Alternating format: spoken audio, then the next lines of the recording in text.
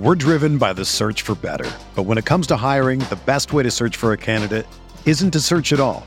Don't search, match with Indeed. Indeed is your matching and hiring platform with over 350 million global monthly visitors, according to Indeed data, and a matching engine that helps you find quality candidates fast.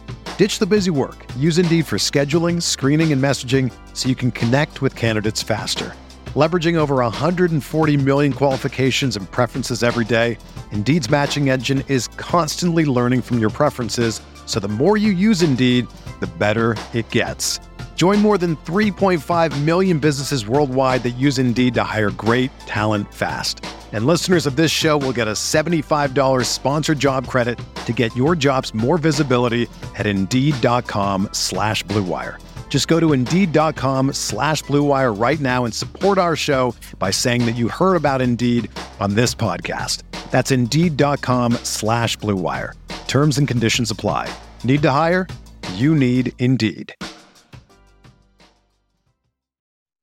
Hello, Lakers Nation. Welcome into the LakersNation.com podcast. I'm Trevor Lane. We've got a ton of Lakers basketball to talk about today. We've got fresh updates on the trade front. Are the Lakers finally going to pull the trigger on a Russell Westbrook deal, or are we going to be waiting for a while longer? We'll talk a bit about that, as well as some of the possibilities that could be out there. I want to also talk about the backlash to the Russell Westbrook backlash, which is a bit odd, and I'll get into why that's going on. I've also got a lot of questions that have been submitted by Lakers fans that I want to dive into. That's going to allow me to touch upon a number of different topics today. We had so many super chats from our last live show, which was the Lakers versus Blazers post-game show. Lakers fans obviously not happy, and with good reason, over what happened there. The Lakers players were not happy. Again, they should not be, based on what happened, giving that game away to the Portland Trail Blazers, remaining winless in this NBA season so far. So we want to get into those, going to touch upon a lot of topics through that. If you guys want to find me on social media, you can find me at Trevor_Lane on Twitter, at Trevor Lane NBA over on Instagram and Facebook. And if you want to check out some of my written work on the NBA in general and the sports world as well, you can find that at trevorlane.substack.com. You can sign up for a free subscription, get everything delivered directly to your inbox, or if you want to do a paid subscription, I won't fault you for that either. But let's get into our first topic of the day, and that is the Lakers trade front. So yesterday, Shams Charania had a piece that came out that explained that the Lakers are still looking at waiting 20, and then he threw out the possibility of 25 games. We had heard previously that they were going to wait about 20 games before really exploring the trade market and coming up with a deal. Shams Charania says 20 to 25. And we're talking post-Thanksgiving, essentially, that the Lakers are really going to start digging into a trade. They want to find out exactly what they've got. They also want to see the trade market develop. A lot of teams around the NBA, as Shams noted, are not really ready to make a deal at this moment. They got to let the dust settle. They have to see exactly what they have as a team, what they don't have, where they are in the standings. Are they going to be tanking? Are they going to go for it? What are they going to do? All of that takes games played to happen. Also have to remember that the more games we get into the season, the more of Russell Westbrook's contract the Lakers have paid, which might make it easier for an opposing team to trade for him, knowing that a good chunk of his contract has already been paid. Because let's face it, most teams, look, maybe it changes, but most teams right now, in fact, I think it's pretty safe to say all teams, if they traded for Russell Westbrook, they would not do it to put him on the floor. They would be trading for him simply as an expiring contract. We were hoping going into this season that that dynamic might change. And maybe Russell Westbrook, he would find success with Darvin Ham, enough success adjusting his game to where other teams around the NBA would say, you know what? Maybe we can get this guy to fit in. Maybe this really could work for us and we can put him on the floor. Does not look like that's going to happen based on where things are at right now. Russell Westbrook currently shooting 28% from the field and 8% from three. I made that deal on the live show weeks ago. We talked about, there were a bunch of Russ stands who were chiming in saying, look at Russ's last 10 games of last season. He was shooting 38% from three. Everything's going to be just fine this season. Just have to give him a chance. He's at 8% right now. I made that deal with those stands. I said, hey, if Russ is shooting better than 38% from three, 10 games into the season, I will buy a Russell Westbrook jersey. I will wear it on the show. I'm feeling pretty safe in that bet right now. And I don't feel good about that. I want good things for Russell Westbrook, and that's going to lead to good things for the Lakers. I want him to play well, but it just hasn't happened at this point. And it's not all his fault. I'm going to dive into that in just a moment. But Shams did reveal that the Lakers continue to have interest in Terry Rozier from the Charlotte Hornets, calling up our old friend Mitch Kupchak, former Lakers GM, who is now the GM of the Charlotte Hornets.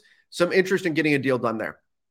So let's say they go bring in Terry Rozier. Career three-point shooter, pretty solid, 37, 38%, right in there. Not like a knockdown sniper or something like that. He's not, in that rarefied air of 40+% or anything, but he's good.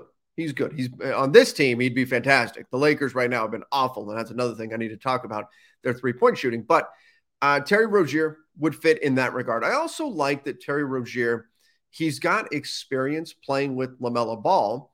And the reason why that's important is because Terry Rozier is very comfortable playing on or off the ball. He can do either one of those things. And that's really important. I mean, look at how uncomfortable Russell Westbrook has been when he's been asked to play off the ball. It's not what he is as a basketball player. Terry Rozier has no problems with that. That is a very easy thing for him to do at this point because he's been doing it for so long. So he can play on ball when, say, LeBron is off the court. You can give him the ball and you can say, here you go. You're a point guard. Do your thing. You can also say, Terry, LeBron's going to have the ball now, but we need you as a spot-up shooter. So you're going to be over here, and then you're going to be making plays as a secondary attacker. He can do those things. Now, in a vacuum, do the Lakers need another guard, really? They probably need more wings. But guess what? The Hornets also offer those. Maybe you can get a Gordon Hayward into the mix. Maybe you can get somebody like Kelly Oubre Jr. into the mix in a deal with the Charlotte Hornets. Maybe a PJ Washington. You've got some bigger wing players that you can perhaps get in there. And I also think what's interesting about a Charlotte Hornets deal in particular, if this is the path they go down, and again, we're probably talking about after Thanksgiving, the Hornets are going to want to see how things shake out as well as far as their season goes. But what's really interesting about this is that Terry Rozier has 4 years and $100 million left on his deal. Just shy of $100 million left on his deal. That's a lot. That's a lot of salary you're taking off of the Hornets' books. Now, that may not matter as much now that the Miles Bridges situation is what it is, and the Hornets aren't going to be looking to pay him anytime soon. But there was a point over the summer where the Hornets were going to have to pay Miles Bridges, and money was going to be getting a little bit tight, and the Lakers being able to absorb that much salary was going to be a very big positive in any kind of a deal. But the Lakers still can absorb a lot of money, take on long-term salary, and perhaps this is a way to not include all of your draft assets. See, here's the problem for the Lakers, is that of the deals that we've heard that are out there, we're talking about Miles Turner and Buddy Hield, which almost got done, was so close to getting done right before media day. You want to talk about the Spurs deals that are out there. Josh Richardson, we'll talk about in a moment. Jakob Poeltl maybe gets involved. Maybe it's Doug McDermott. These types of players, these are fine players, but it's hard to say with certainty that, hey, this move is going to put us over the top. This move is going to make the Lakers a contender. And so if you're the Lakers in this situation, if you can find a path to only giving up one first, which is what they've been trying to do, that preserves one of them for the next move. Because there's a decent chance if you do this, you go get Terry Rozier and Kelly Oubre Jr. or something like that. Maybe Gordon Hayward's in the mix. You can't say for sure that you're not going to need to do another move. You can't say for sure that that's it. LeBron and AD, their team is set now for the next 2-3 years, however long we have with LeBron and AD, they're going to be contending now because we made this move. You can't really say that. But if you can preserve one pick, then that gives you a little bit, not a lot, but a little bit of flexibility moving forward to make another move. I think that's important.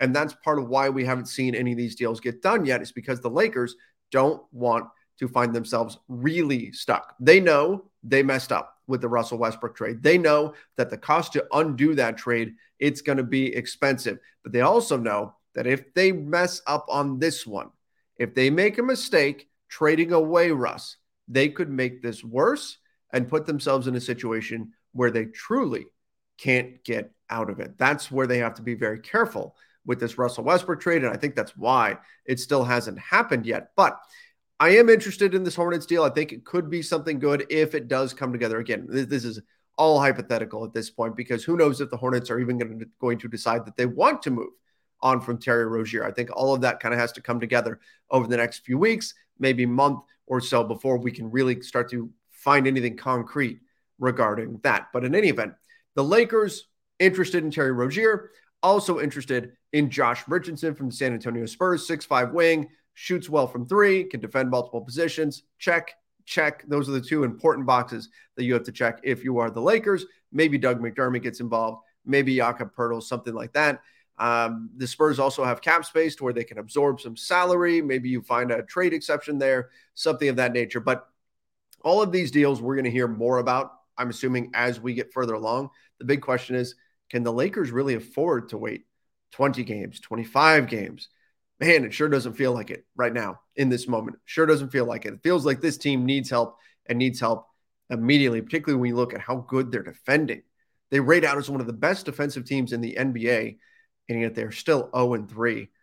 That just goes a long way to tell you how bad the offense has been, and that perhaps a Russell Westbrook trade is needed, not necessarily because Russ is their number one problem. No, I think the shooting is their number one problem right now.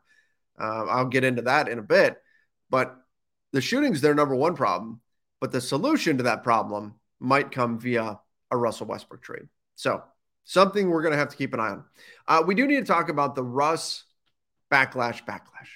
The backlash to the Russell Westbrook backlash, because we've seen it, look, all over social media. Russ is getting torn to shreds all over social media. He shot the ball. By this time, you've seen it. All he can do is laugh to stop from crying. He shot the ball with 18 seconds left on the clock, 30 seconds left in the game, and the Lakers up by 1. 18 seconds left on the shot clock. You could have ground down the clock to about 10 seconds or so by the time you secure a rebound. If you're the Blazers, you could have wasted most of the game away and tried to find a better shot. Instead, Russ decided in that moment, let's go 2 for 1. And let's go 2 for 1 with a shot that the opposing team is going to celebrate me taking. Opposing teams are specifically game planning to try to bait Russell Westbrook into taking mid-range jumpers and above the break threes. Teams are trying to tempt him to take those shots. When he took that shot, you could see it. You watched the Blazers bench. They were celebrating the moment he took that shot. Because whether or not that goes in, if you're an opposing team, you are winning that possession, right? That is a winning proposition. Now, again, the shot goes in. Okay, it goes in. But if you get him to do that enough times over the course of a game, that's going to help you win basketball games. So Russell Westbrook takes that shot and, of course, draws the immediate ire of Lakers fans. Now, is it Russ's fault the Lakers lost? That moment looms large. Right? Russ, when he makes mistakes, they tend to be loud mistakes. We talked a lot about this last year. That moment looms large. But there were a lot of other things that happened. LeBron airballed a 3. Anthony Davis picked up a 5th foul. I hated the call. Damian Lillard just running into him. But Anthony Davis picks up a 5th foul, doesn't defend the same way in the paint, right? If AD had 4 fouls instead of 5, that probably changes the outcome of the game. LeBron knocks in a 3 or so, changes the outcome of the game. Also, when I look big picture, the Lakers are 0-3. Are they 0-3 because of Russell Westbrook? Yes and no. Yes, in that he's shooting 8% from 3, but no, in that the team is shooting 21% from 3. He's part of that. Don't get me wrong, he's part of that. But the team's 3-point shooting, in my mind, is the number one reason why they are where they are. And it's basic math. Look, the Lakers are shooting horrifically from 3. And here's what's happening. Here's what's actually happening right now. Because when this gets brought up, their 3-point shooting gets brought up, the problem is that a lot of fans, the response is, well, we knew they weren't a good 3-point shooting team. So that's not an excuse. That's not a reason why they're losing these games. We knew they would be bad. It must be something else. But what people are failing to comprehend is that they aren't just bad. They are horrifically, historically awful, putrid stuff from behind the 3-point line. 21% for context. The Oklahoma City Thunder last year were the league's worst 3-point shooting team. They shot 32%. I've said this before, but look, if the Lakers this season were the worst 3-point shooting team in the NBA from last season, I am not saying if the Lakers were a good 3-point shooting team. I'm saying if they were the worst 3-point shooting team in the NBA based on last season's numbers, they would be 2-1 right now. If they shot 32% from three, just do the math, they would have relatively easy wins over the Clippers and the Blazers, and they'd be 2-1 on the season. Think about that. That's how poorly they're shooting. They've got one of the best defenses in the NBA statistically, and their three-point shot has been so bad that it's causing them to lose these games. Even with Russell Westbrook making these kinds of mistakes and not being a great fit, and the whole situation being awkward. They've been trying to trade him all summer. The vibes around Russ are not going to be positive. But even with all of that, they would be 2-1 right now if they weren't a complete dumpster fire from behind the three-point line. What we're seeing is not just bad shooting. What we're seeing is insanely, historically bad shooting. And again, you can't just point to, well, they don't have that many shooters on the roster, so you would expect this. No, actually, when you crunch all the numbers, you would expect this team to be floating somewhere around 33% from three, because that's what historically all of the players on this team have shot. If you add it all up, you do all the math, they would be shooting about 33% from three. Instead, they're shooting 21%. Yeah, that would suggest that there's going to be progression to the mean coming. I've said it before. People roll their eyes. But unless you believe that this team is truly, historically, by far, the worst three-point shooting team that has been assembled in the last 20 years, I went back and looked, and in the last 20 years, the worst three-point shooting team shot about 29-ish% off the top of my head. So by a long shot, historically, the worst three-point shooting team in the NBA, if that's what you believe the Lakers are, then okay, so be it. Then I guess you just don't assume that they're going to get any better. I think they will get better from behind the arc, but they still need more. They still need more, and the Russell Westbrook trade may be the path to getting that. But we're seeing a lot of former players, current players too, stick up for Russell Westbrook. Speak out against kind of the Russ backlash. We're seeing a lot of this take place. Like Paul George, who famously fled Russell Westbrook in OKC, demanded a trade to the Clippers so he could get away from this partnership with Russell Westbrook. Now, to be fair, Russ was trying to get out of OKC as well. I think Paul George just kind of one-upped and beat him to the punch on that. But Paul George stuck up for Russ. Said, look, wasn't that long ago Russ was a 30-10-10 guy. So you got to remember that this team, the Lakers, they aren't built around him, that if he's given the keys, he could be that guy. So Paul George said. You've got today or yesterday, you had Jamal Crawford and Isaiah Thomas, Seattle guys, teaming up and bemoaning the fact that Russell Westbrook was being made a scapegoat, right? We saw that. We saw Jamal Crawford talk about how everybody's blaming it all on Russell Westbrook. Jared Sullinger, former player, said similar things, said it's not even about basketball anymore. They're wrong. Just plain and simple. They're wrong. And the reason for that, the reason why they are wrong, in Sullinger's case, it's because it's 100% about basketball. 100%. It has zero to do with Russell Westbrook, the person. None of this is personal when you see this backlash. Now, I will say this. Have things gone too far with the animosity towards Russell Westbrook? Yeah. He doesn't need fans shouting stuff at him in the arena when he's walking down through the tunnel. You don't need fans confronting him, telling him how terrible he's shooting. He knows how terrible he's shooting. Think that feels good? No. He's not trying to miss these shots. He's not going out there trying to throw up bricks. His career's on the line. Let's face it. If Russell Westbrook is the version of Russ that we've seen for the past 3 days, 3 games, what's going to happen when he hits the free agent market? Let's say he gets traded to Indiana. Indiana buys him out. How many teams are going to rush to sign him? Not many. What's going to happen next summer when his $47 million contract runs out? Russ has no incentive to tank this right now and do these things on purpose. I know the hamstring thing has got some people a little bit upset with him, frustrated, questioning his motives, all that. But Russ isn't trying to shoot poorly. And to his credit, he's done better on the defensive end of the floor. He's picked it up there. Probably better than we've seen in recent years. He's made plays, got the steals against Kawhi Leonard. He's putting in the effort there, which is what Darvin Ham asked. I really think he is trying. I just think he doesn't have it anymore. When Paul George talks about 30-10-10, that Russell Westbrook doesn't exist. Because guess what? That Russell Westbrook, the 30, 10, and 10 Russell Westbrook, oh, I would dare a team back then to defend him with Ivica Zubac or defend him with Yusuf Nurkic, a big that isn't known for switching onto guards, a big that's known for being heavy-footed, for not being very quick. Russell Westbrook would have taken that opportunity, which is what the Blazers did. It's what the Clippers did to him. He would have taken that opportunity and eviscerated those guys. Wouldn't have been close.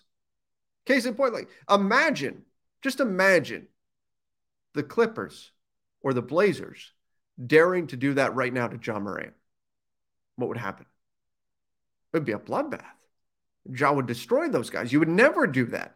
You don't even want to put those guys in situations where they have to switch temporarily onto a guard. They're not quick enough to do it.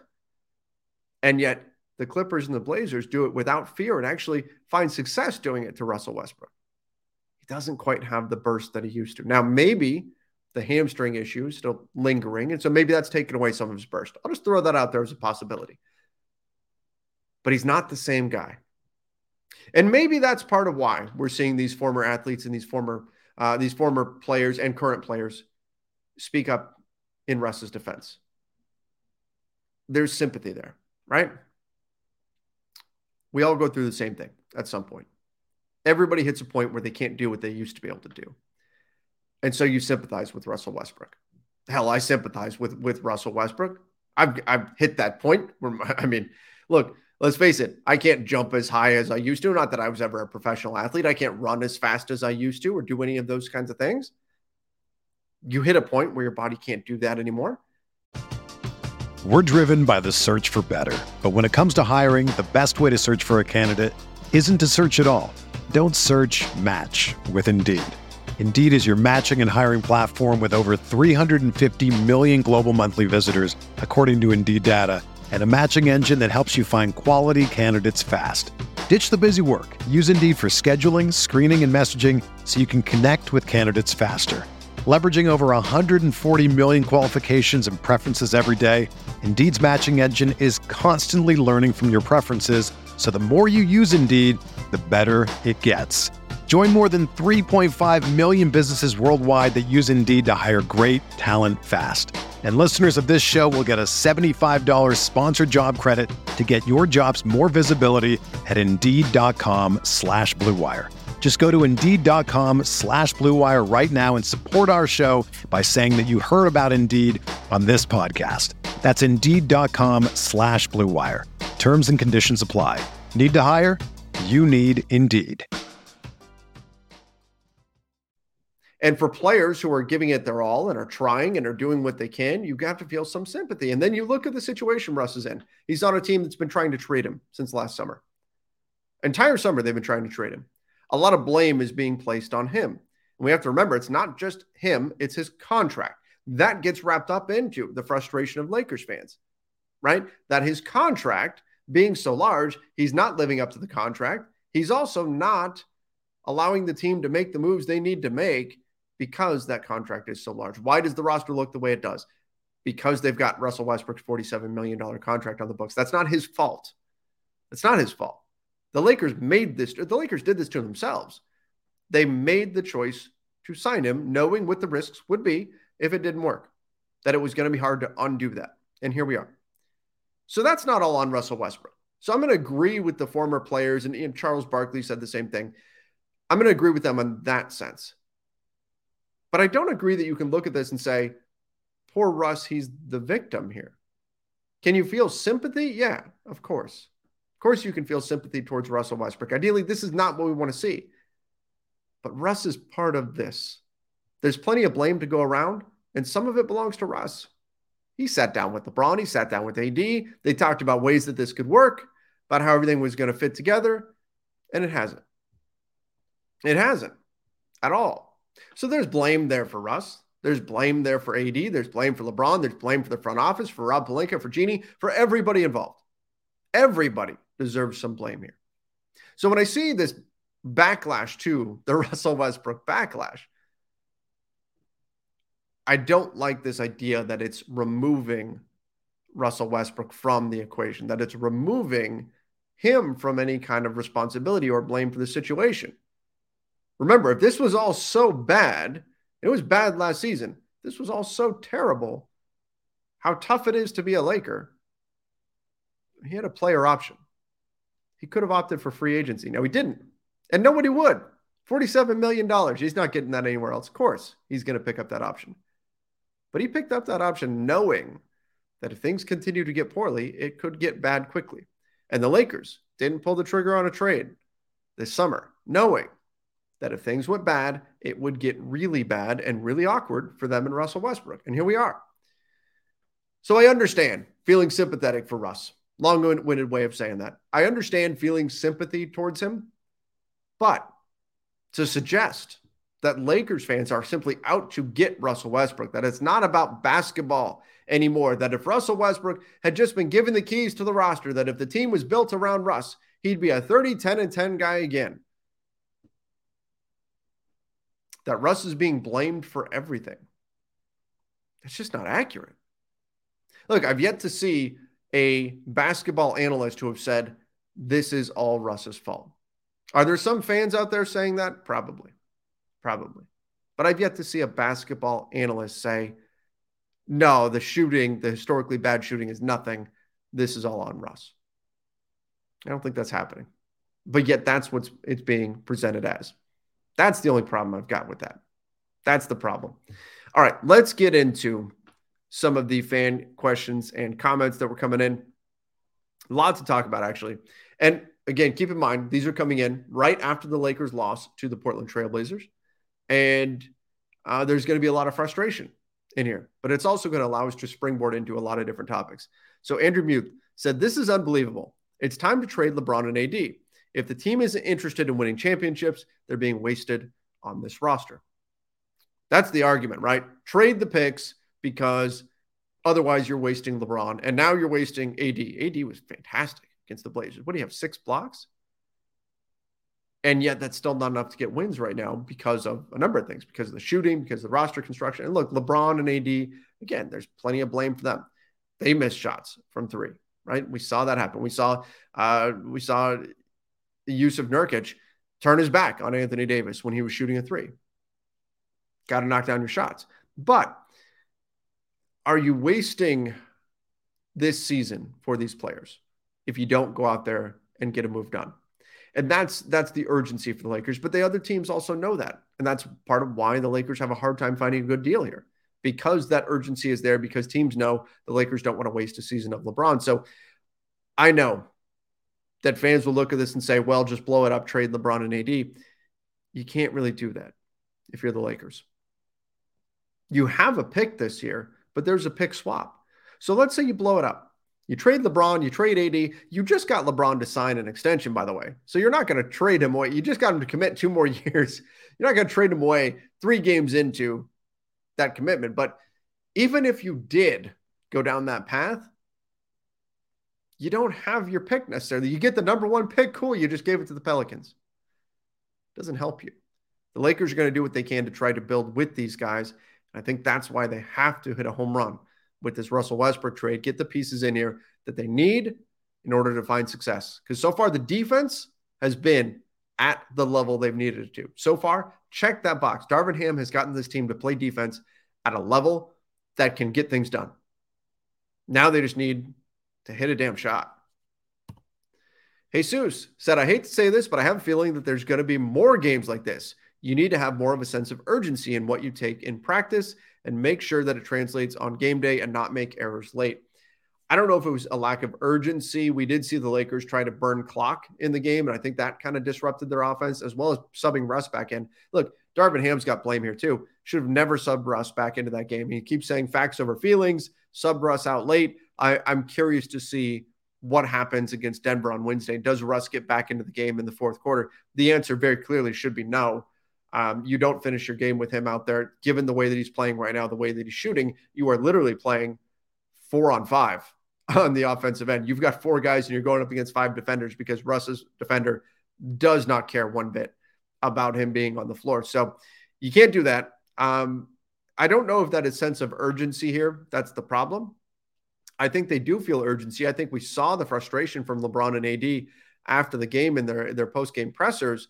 But I think that these errors that they made were more a result of the shooting issues. It was more a result of the decision to put Russell Westbrook back in the game when he simply shouldn't have been. I hope there's not more games like this because, again, this team, I guess here's my fear. They're playing so well and so hard on the defensive end of the floor. If you don't get rewarded for that, that effort level starts to wane. Because why keep playing that hard if it's not making a difference? That's not what you want. You want this team to get rewarded for playing defense at the level that they are. And the only way that comes is via wins. Andrew again says, trade LeBron and AD. Again, went over that. Red says, 32 seconds left. Why would you take that jumper? Agreed. Yeah, that's not a shot that you should take. Somebody pulled a stat on this, and I don't recall who it was, but said Russ is the only player in the last 4 years to take a shot in that situation, to take a pull-up jumper in that situation. With time on the clock, up one, you've got one possession left to go for the 2-for-1 and take a pull-up jumper to do that. Literally, just about anything else he could have done would have been the preferred option. Giving the ball to any other player on the floor would have yielded a higher likelihood of a positive result of scoring, because Russ on a pull-up jumper is a terrible look that you don't want that at any point in the game. There's no point. The only reason why, and I've said this a bunch, it sounds infantile, but Russell Westbrook, there needs to be a very hard rule here that unless the shot clock is winding down, there's 5 seconds, 4 seconds left on the clock, he's not allowed to take a jumper. He's not allowed to take above the break threes. He's not allowed to take a 16-footer, 17-footer, whatever you want to call it. The only time he can shoot is at the rim and corner threes. That's it. That's it. And I know, look, defenses would catch on to that. It's easy to say that in practice, but it's a waste of possession when you allow him to shoot those shots. And even worse, a lot of times those create long rebounds. It's a shot turnover. It becomes like a live ball turnover for opponents, and it is igniting their offense. You simply can't have him taking that shot at any point. You definitely can't have him taking that shot given the scenario that we saw against the Blazers. But again, not all on. If the Lakers just shot halfway decent, if they shot poorly, they would be up double digits against the Blazers at that point, and Russ would not be in that situation. Wise one said trade Westbrook and a first for Buddy. So now, let's say you do that, because that's actually been discussed. We've heard that iteration of a trade. That would involve the Lakers getting either Buddy Hield or Miles Turner by themselves, just that player. And then what happens is, because there's such a big discrepancy between Russell Westbrook's $47 million and Buddy Hield's, what would it be, 18 to 20 million right in there off the top of my head. You've got Miles Turner at about 18 million. Let's say it's 20 million, just to make the math easy. You would generate a $27 million trade exception, and the Pacers would be eating that extra salary. So you would be getting the player plus a large trade exception to go do something else. Now, the assumption here is that if you're allowing the Pacers to, in this scenario, keep Miles Turner, that a second first would not need to be part of the deal. I don't know if that's the case, because to the Pacers, they're still absorbing all of that money from Russell Westbrook. Sure, they're hanging on to Miles Turner or whatever, but their salaries continue to go up. That is, I can't say for sure that the Pacers would do that, but he's saying waive Wenyen Gabriel and pick up Mo Harkless at that point, and off you go. So just get Buddy. Then you have a huge trade exception, $27 million. You still have a first rounder left, and you've traded away Russell Westbrook, and you've brought in some shooting in Buddy Hield. It's an interesting idea. You're bringing in Mo Harkless to help you out on the wings. Do I think this would make the Lakers better? Yes, but another trade would have to come. You'd have to use that trade exception in the remaining first to go add talent. Jarrett said, we're a Russell Westbrook trade away to get a championship. Now, Jarrett, look, that's extremely optimistic. And right now, honestly, I can kind of applaud it, I suppose, because there is so much negativity out there about the Lakers right now. But a Russell Westbrook trade away to get a championship, I don't know. I can't get there just yet. It would depend on what exactly that trade looks like, I suppose. Matty James, have you guys seen the Redeem Team documentary? Thoughts? Yeah, saw it. It was fantastic. Really, really enjoyed it. It was great. And yeah, I mean, just I loved how much on the court action they showed, which I thought was one of the shortcomings of Legacy. It felt like they had fast forwarded through, and Legacy was great, but it felt like they kind of skipped through a lot of the on court stuff, which I get that wasn't really the focal point. But still, I was sitting there in the moment, kind of yelling at my TV. No, I want to see more of them winning this championship. I want to see more of what was taking place on the floor.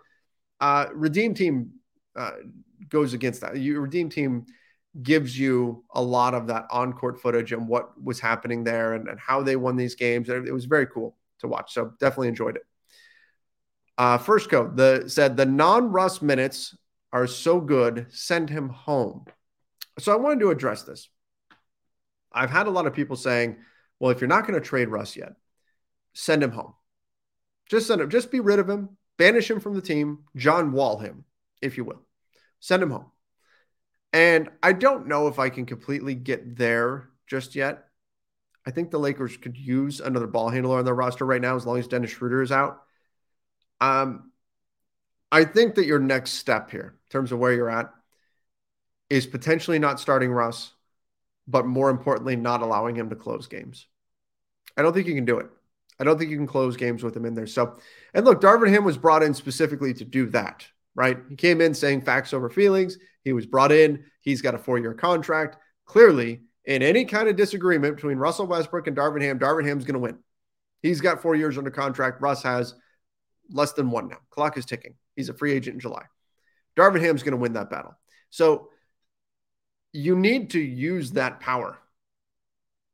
Darvin Ham was brought in with the idea that, hey, he's going to be able to rein in Russell Westbrook because what's Russ going to say? Darvin Ham's staying long-term. Russ is not. But you have to be willing to do it. And so I think that's the next step. And if you still are having problems, or if Russell Westbrook is not happy, or if he's creating issues, then maybe you step into that territory where you say, you know what? We're done. Just go home. But I don't think we're there quite yet. And look, you can make an argument that you are. You can. But I think the first step that needs to be taken is you remove him out of the closing lineups, period. Maybe you don't even start him. That's the next step. And here's the other thing. Right now, sending him home or using him sparingly off the bench, that doesn't do anything to change his trade value. Because his trade value around the NBA right now, it's solely as an expiring contract. That's not going to change whether he's on the bench, whether he's in the game. Nothing changes that. So that is kind of nice in a way because it gives you the freedom to do whatever it is that you need to do, knowing that you're not going to hurt your bargaining position with Russell Westbrook because he's only seen as an expiring contract around the league. Now, the upside, the positive side would have been if you bring in Russ and Darvin Ham finds success and finds some way to integrate him into the rotation and things are looking good, maybe you get a team to give up a little bit more in a trade. But that's not the world that we're living in right now. That's not what has happened so far. And so that means that if you get to that point, you can indeed send him home without diminishing his trade value at all. Because his trade value has nothing to do with what he does on the basketball court. Coeb said, Ham is showing he's full of it with his talk about Russ. He's bending over backwards for us. If we had Hayward, PJ, and Kelly, we would have been up 2-1 and not 3-0. I knew we lost after Russ shot that shot. Well, you're not wrong in that I think it's pretty fair to say that if the Lakers did not have Russell Westbrook and in his place you had PJ Washington, Kelly Oubre, and Gordon Hayward, and look, we're hearing Terry Rozier now, but if you had those 3 players, are you 2-1? Yeah, I think that's pretty fair to say. If you had Miles Turner and Buddy Hield, are you 2-1? Probably, right? Because you're probably not 21% shooting from 3. If you have Buddy Hield and Miles Turner, if you have Gordon Hayward, PJ Washington, Kelly Oubre, you're probably not 21% from 3. And so, yeah, I think it's fair to say they're 2-1 if they had made that trade. And this was the gamble. This was the gamble the Lakers took when they decided not to pull the trigger on a Russell Westbrook trade over the summer and instead wait to see if something better would come along. They were gambling that the team would be able to keep their head above water long enough for something better to come along. So far, 0-3, that doesn't look like the smart gamble, but it's still early. But so far, it's not looking good. Tobias said, can we talk about Nurkic turning around on AD, giving him the wide open three? That's just embarrassing. Yeah, you're not wrong about that. That is a bit embarrassing for Anthony Davis. You do want to see him step up and take that shot with some confidence. The entire Lakers team, obviously, is not shooting well at all. In fact, they're shooting extremely poorly. I've talked about that a bunch on this show. But Anthony Davis's ability to shoot the three is going to be important for this team. It's going to be something that eventually needs to come around. Right now, he's shooting 20% from three. Last season, he shot 18% from three. I've liked the confidence that he was shooting it with in preseason, and he needs to get back to that. The whole Lakers team needs to get back to that. It's almost like it's mental at this point, where you can kind of see as they're shooting it, they know how important it is that they make that shot, and they're not responding well to that pressure. Cliff said, Russ's body language, the play or two before his jumper in the fourth, was awful. He got upset with AD for demanding the ball and threw his hands up when AD directed him to the corner through a fit mid-play. I did notice that. And that was not great because what else are you going to do? Right? Like, if you've got Russell Westbrook on the floor, this has always been the problem with putting Russ on this team. If Russ is on the floor and LeBron is on the floor, you are always better off putting the ball in LeBron's hands. So what are you doing with Russ? Well, in this case, Anthony Davis was saying, Russ, go clear to the corner. And Russ wasn't happy with that, apparently. The body language didn't look good. Now, look, exactly what was going on in that moment, I don't know. We'd have to ask the players. But it did look like he wasn't thrilled with being taken off ball and being asked to go space in the corner, which is the shot Darvin Ham wants him taking. He's talked about it a bunch of times. Wants him to take those corner threes. I'm not going to say it's a problem because we don't know that. But if it became a problem where Russ was no longer willing to do those things, that's when you probably do cross that bridge and you say, okay, well, we're going to send you home. Something to keep an eye on. But again, that's one play, one moment. I don't want to overreact to that and say that that's clear. Oh, clearly you have to send him home now. That's one moment. Let's see where it goes from here.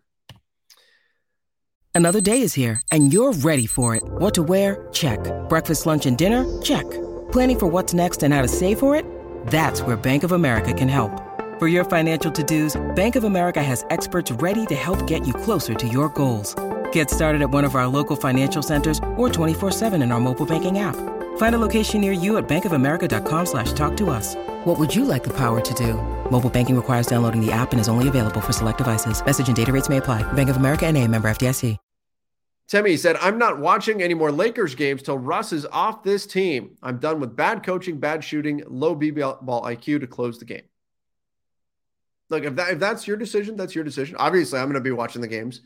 I know a lot of fans will, but I also understand if you get so frustrated watching it that you just feel like you can't. I get it. I'll say this, though. This team this year, they're playing defense at an elite level. Last year's team, and this is, I think, a lot of the frustration, it's carrying over from last year. Last year's team, at no point were they playing an elite level of anything, offense or defense. This year's team is competing on the defensive end of the floor. And again, if they were shooting anywhere near respectable, if they were shooting subpar from three, this team is 2-1, and the whole narrative is different. And nobody's talking about Russ because they're talking about how good the Lakers defense is and how it's allowing them to win games. That's the conversation right now if they're just shooting poorly from three. If they're shooting worst in the league from three, based on last season's numbers, right now we're talking about this team being 2-1 and about how good their defense is and keeping them in games and how they've looked performing for Darvin Ham. Instead, they're so horrifically bad that now they're 0-3.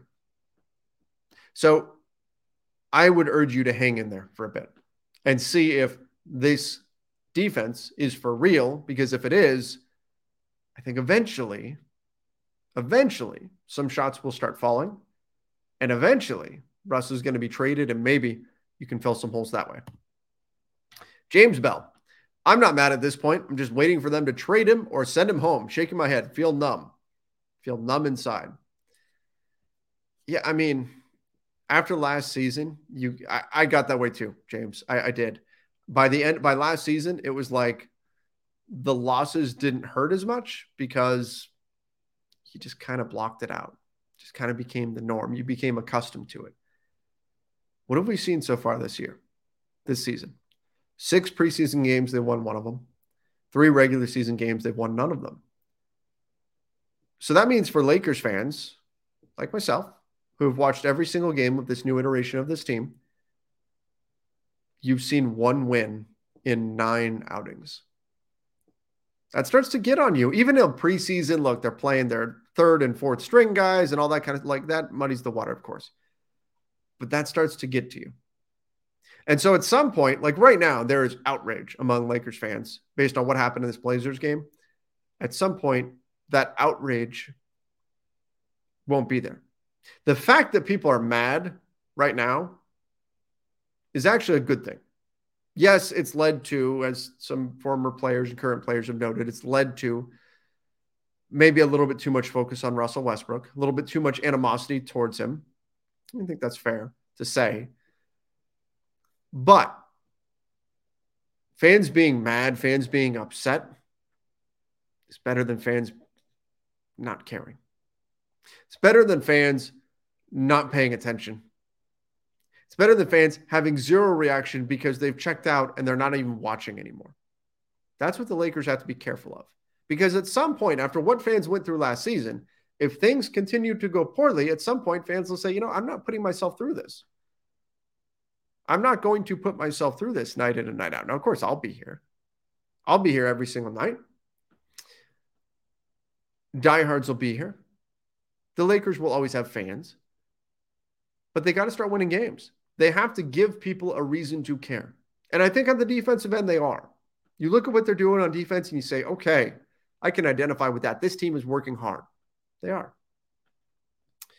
But you got to reinforce that belief. Just like you have to reinforce the work the Lakers are doing on the defensive end with wins so that you have a positive action coming from all the effort they're putting in.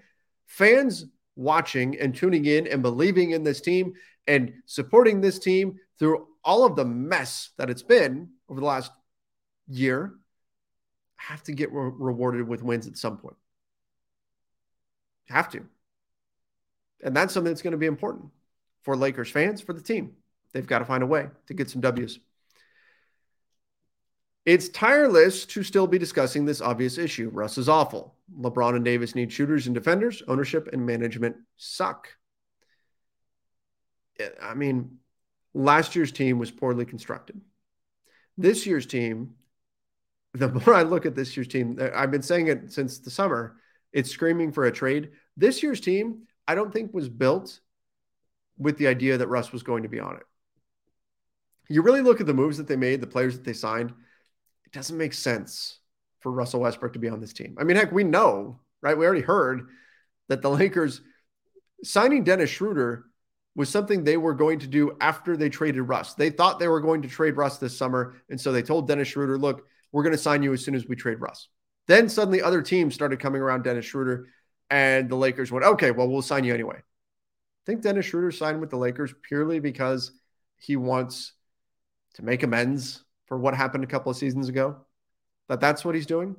Or maybe, just maybe, Dennis Schroeder signed with the Lakers because he knows that sooner or later Russell Westbrook will be traded, and then it's nothing but opportunity for him.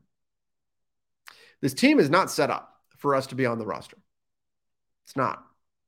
So, yeah, LeBron and Anthony Davis need shooters. Yeah, they need defenders. Management, ownership, whatever, the front office kind of made a mess of things. But I also understand why they're trying to tread so carefully. They get one shot at this. They have to get it right. And if they aren't 100% sure that this is the right move, they could really mess things up for the future.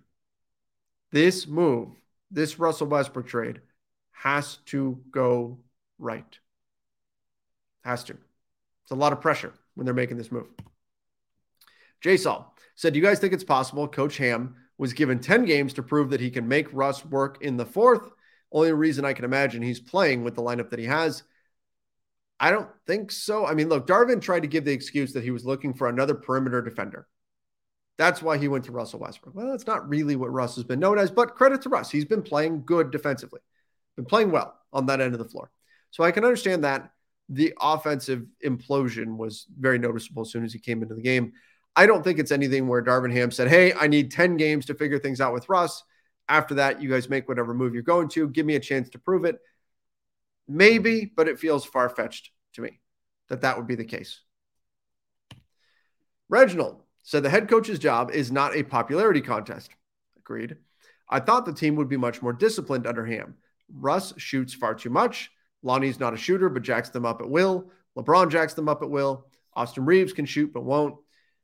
I mean, look, there's messiness on the offensive end. We know they focused on defense coming out of training camp. That was what they worked on the most. I think that's evident when you see them on the floor. I do agree that Russ is taking shots that he shouldn't. My hope was that was going to be curtailed under Darvin Ham, that he was going to be able to get through to Russ and not allow him to take these jump shots and things like that anymore. It's still happening. I think the Lakers kind of need Lonnie to be aggressive and score, because otherwise you can't just get by on LeBron and Anthony Davis scoring all of your points. It's not going to work. You need somebody else.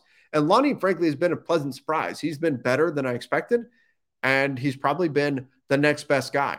LeBron, AD, and Lonnie have probably been the best players so far. So I'm not going to criticize Lonnie too much. I think they need him to continue to be aggressive there.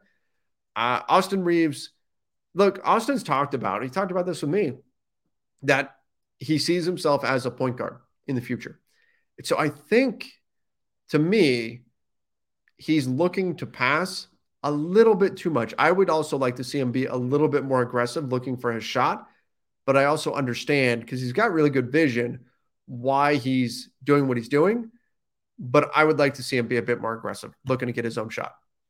Mark said the worse Russ gets, the worse his value becomes. I don't agree. I think his value is what it is now, because it's just as an expiring contract. His play on the court, not going to change that. You can argue maybe the Lakers get more desperate as they lose more games, and so that impacts value, impacts leverage other teams have, but I don't think Russ's value changes. The harder a trade gets to make, that could be, again, as teams try to exert that pressure on the Lakers. This team is being killed by front office incompetence. Again, they had opportunities to trade Russ over the summer. They decided it wasn't worth the price to trade him. And the gamble that they took was that Darvin Ham would at least allow the team to keep their head above water. Jeannie said multiple times that when she was asked about, well, the Lakers didn't have a main free agent acquisition, they didn't have a big move in the summer, she keeps saying Darvin Ham was our big move. Darvin Ham's going to change things. I think there was hope that Darvin coming in would get this team to play at a level that was going to allow them to stay afloat until something came along for Russ, and then that move would catapult them into contention, ideally. That was the plan. It has not worked. It's gone the other way. And it's hard not to look now and say, well, clearly you should have traded him because he's not helping you on the floor, and this is super awkward. All the guys are being asked about Russ. Look, LeBron in his post game after the Blazers game was asked a question about whether or not theoretically you want to take a 2-for-1 in the situation where Russ took a 2-for-1, and LeBron couldn't answer the question. That's really what it came down to. He could not answer the question without it coming across like he was taking a shot at Russell Westbrook, because he knows the answer is no, you don't take a 2-for-1 in that situation. So he couldn't say yes, that you do, because that's just not true. And he couldn't say no, because if he did, then that was going to get used as an anti-Russ quote. And so LeBron just didn't answer the question. I'm sure he's tired of being asked about Russ. I'm sure other players are tired of being asked about Russ. I'm sure the Lakers are tired of the constant story being about Russ, but he's the one trade chip that they've got that they can use. He's the one contract they can use in a deal. He's the biggest question mark about how you get him to fit. He's their big trade from 2 summers ago that obviously has not worked. He's going to dominate the conversation until he's not a Laker anymore. And that's part of the downside of making the decision that you're going to gamble and see how things play out this season, rather than pay the price to trade him over the summer. That's what the Lakers gambled. So far, it hasn't gone the way they hoped it would. Jason says, based off the 3 first games, do you think Rob will wait 20 games to make a move? I don't, because I think things have gotten pretty bad, right? Things have looked bad. I think if the opportunity is there, they've got to consider doing something sooner rather than later. Because 20 games, 25 games in the Western Conference Now, look, if they start winning some games, that changes this. But that many games, if you are losing, you can put yourself in a position where you can't dig your way out. The West is going to be tough this year. It's going to be really tough. And you can put yourself in a spot where you can't dig your way out. I think as the Lakers lose games, the pressure is just going to mount to do something. And look, I look at this. I look at the Lakers against the Clippers. I look at the Lakers against the Blazers. If I'm Rob Pelinka, you're watching a team that is so close. They're drowning right now, but they're so close to the edge of that pool. They're right there. They're so close they can almost grab it. How can you not reach in and give them that little extra boost to safety? How difficult is it to watch this team struggle on the offensive end, seeing how hard they're working on the defensive end? It's heartbreaking to see them work that hard and just not be able to get over the hump and actually save themselves by winning these games. That's where, as the GM, you have a hard time. I'd have to imagine you'd have a hard time not pulling a trade and saying, here's what you need. Here are the pieces that you need so that all your effort, all this struggle pays off with a win. And again, I blame the shooting more than I blame Russ. But Russ is part of the problem, and his contract is about all you can use as a solution. So I think a trade is going to happen sooner rather than later, unless they start winning games. They start winning games, that buys the Lakers time to wait and see if a more preferable trade becomes available. See, this is what we're talking about. Like Jordan says, Russ is the worst player to touch a basketball. That's hyperbole, obviously not true. And that's where people like Jamal Crawford, who are saying Russ is getting blamed for everything the Lakers are doing. It's stuff like that is leading to that type of a backlash to the backlash, right? That's just not true. It's not. It's not true that Russ is to blame for everything. He's part of the problem. He's not the problem. DW says, I really enjoy watching this team so far. Their defensive aggression is all I asked for last year, and I credit Pat Bev and Ham. It's okay, guys. All right, a little positivity there. Talking about the team's defense, about the aggressiveness, all of that. I got to say this team's been frustrating to watch on the offensive end, but defensively, there have been a few plays each game where I've said, wow, that was excellent. That rotation they just made, fantastic. We'll see if that continues moving forward. 3 games, not a huge sample size, but fingers crossed that this defense does continue. Andrew Potter, Lakers have 3 first-round picks, 23 pick, 24 or 25, and the 26 pick, plus 5 second-round picks prior to the 2027 draft. By then, we would have had ample opportunity to draft young talent. Rob, trade the picks. I think that is important to note because people look at the Lakers and they say, well, the only picks they have is the 2027 and 2029 picks. It's not true. It's not true. Those are the only picks they have they can use in a trade. But in terms of replenishing your roster with young talent, the Lakers have a draft pick this summer. It'll either be the Pelicans pick or their pick. Right now, it's looking more likely like that it's going to be the Pelicans pick. And the Pelicans will take the Lakers pick. Hopefully, the Lakers don't give them a lottery pick. You want to win games this season. You don't want to give the Pelicans more assets in the Anthony Davis trade. They get either the 2024 or 2025 pick. The Pelicans get to pick one of those to take. You can't take both. So you're going to get a pick in that year, one of those years. The 2026 pick, you get a pick that year. So you do have opportunities to replenish some of your young talent. But again, in terms of tradable assets, pieces that you can actually move, once you use those picks, you're kind of stuck for a while. The 2027 and 2029 picks, you're stuck for a while. And so you have to be sure that you're using them in the right way and that you're making a move that's going to really help out this roster. I don't think it's about the young talent. I think it's about wanting to be careful that you don't put yourself in a spot where you're really, truly, totally stuck. Because that's what's coming after they use those picks. Wilson says, hey, Ham, what happened to facts over feelings?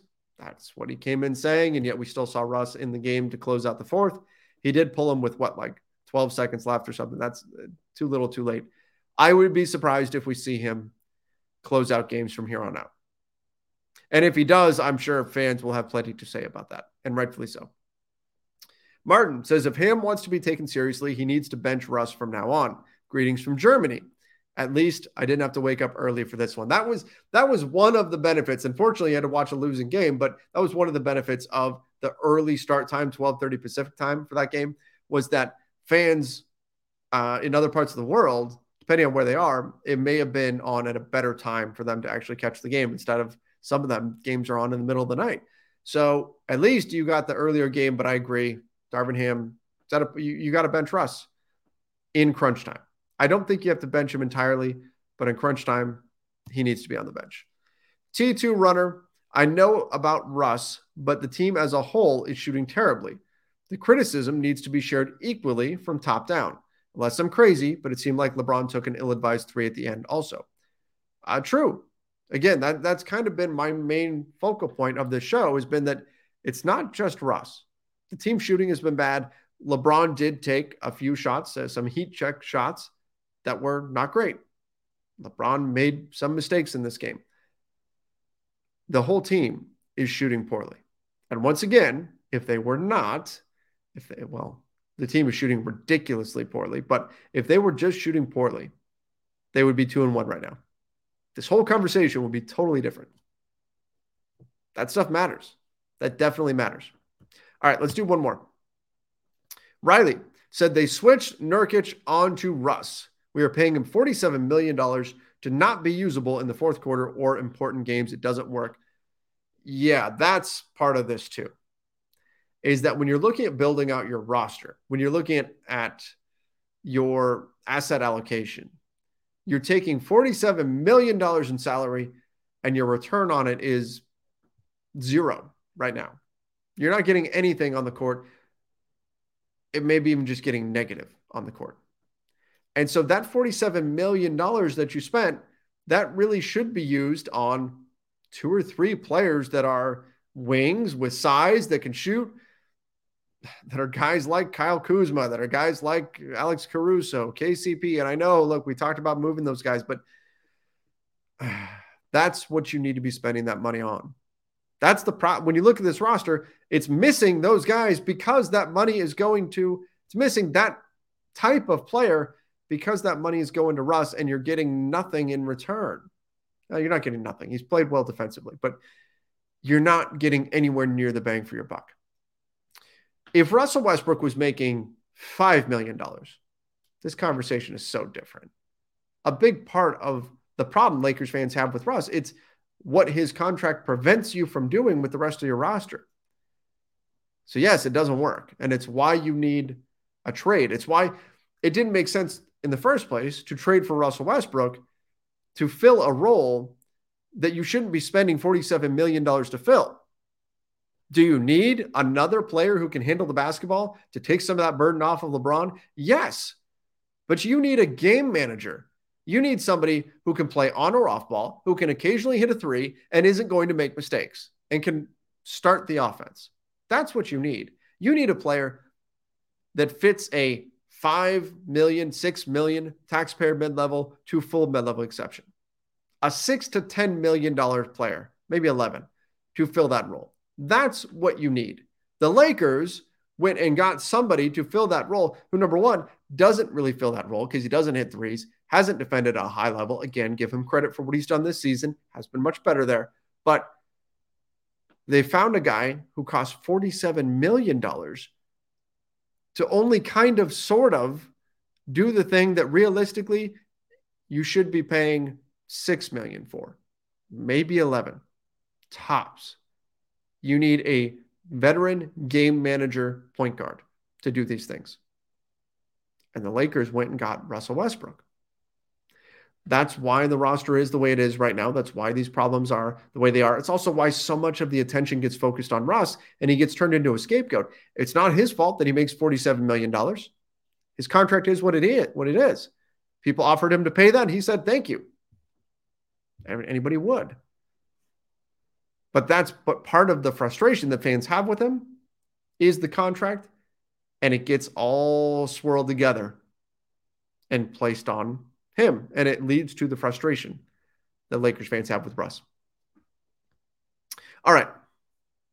I do have more of these to get through, but I'll add them into tomorrow's show. I appreciate you guys for joining me. Next show, we're going to preview a little bit of the Lakers matchup with the Denver Nuggets, which is coming up on Wednesday. Make sure you are subscribing to the Lakers Nation YouTube channel. Turn on those notification bells. And don't forget to follow us over on Apple Podcasts, Spotify, wherever it is that you listen to podcasts. Till next time, everybody. See ya and stay safe. Mother's Day is almost here, and you can get her the most beautiful time-tested gift around. A watch she can wear every day from Movement.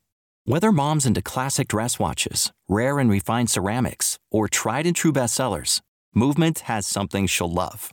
And right now you can save big on the best Mother's Day gift ever with up to 50% off site-wide during Movement's Mother's Day sale at MVMT.com.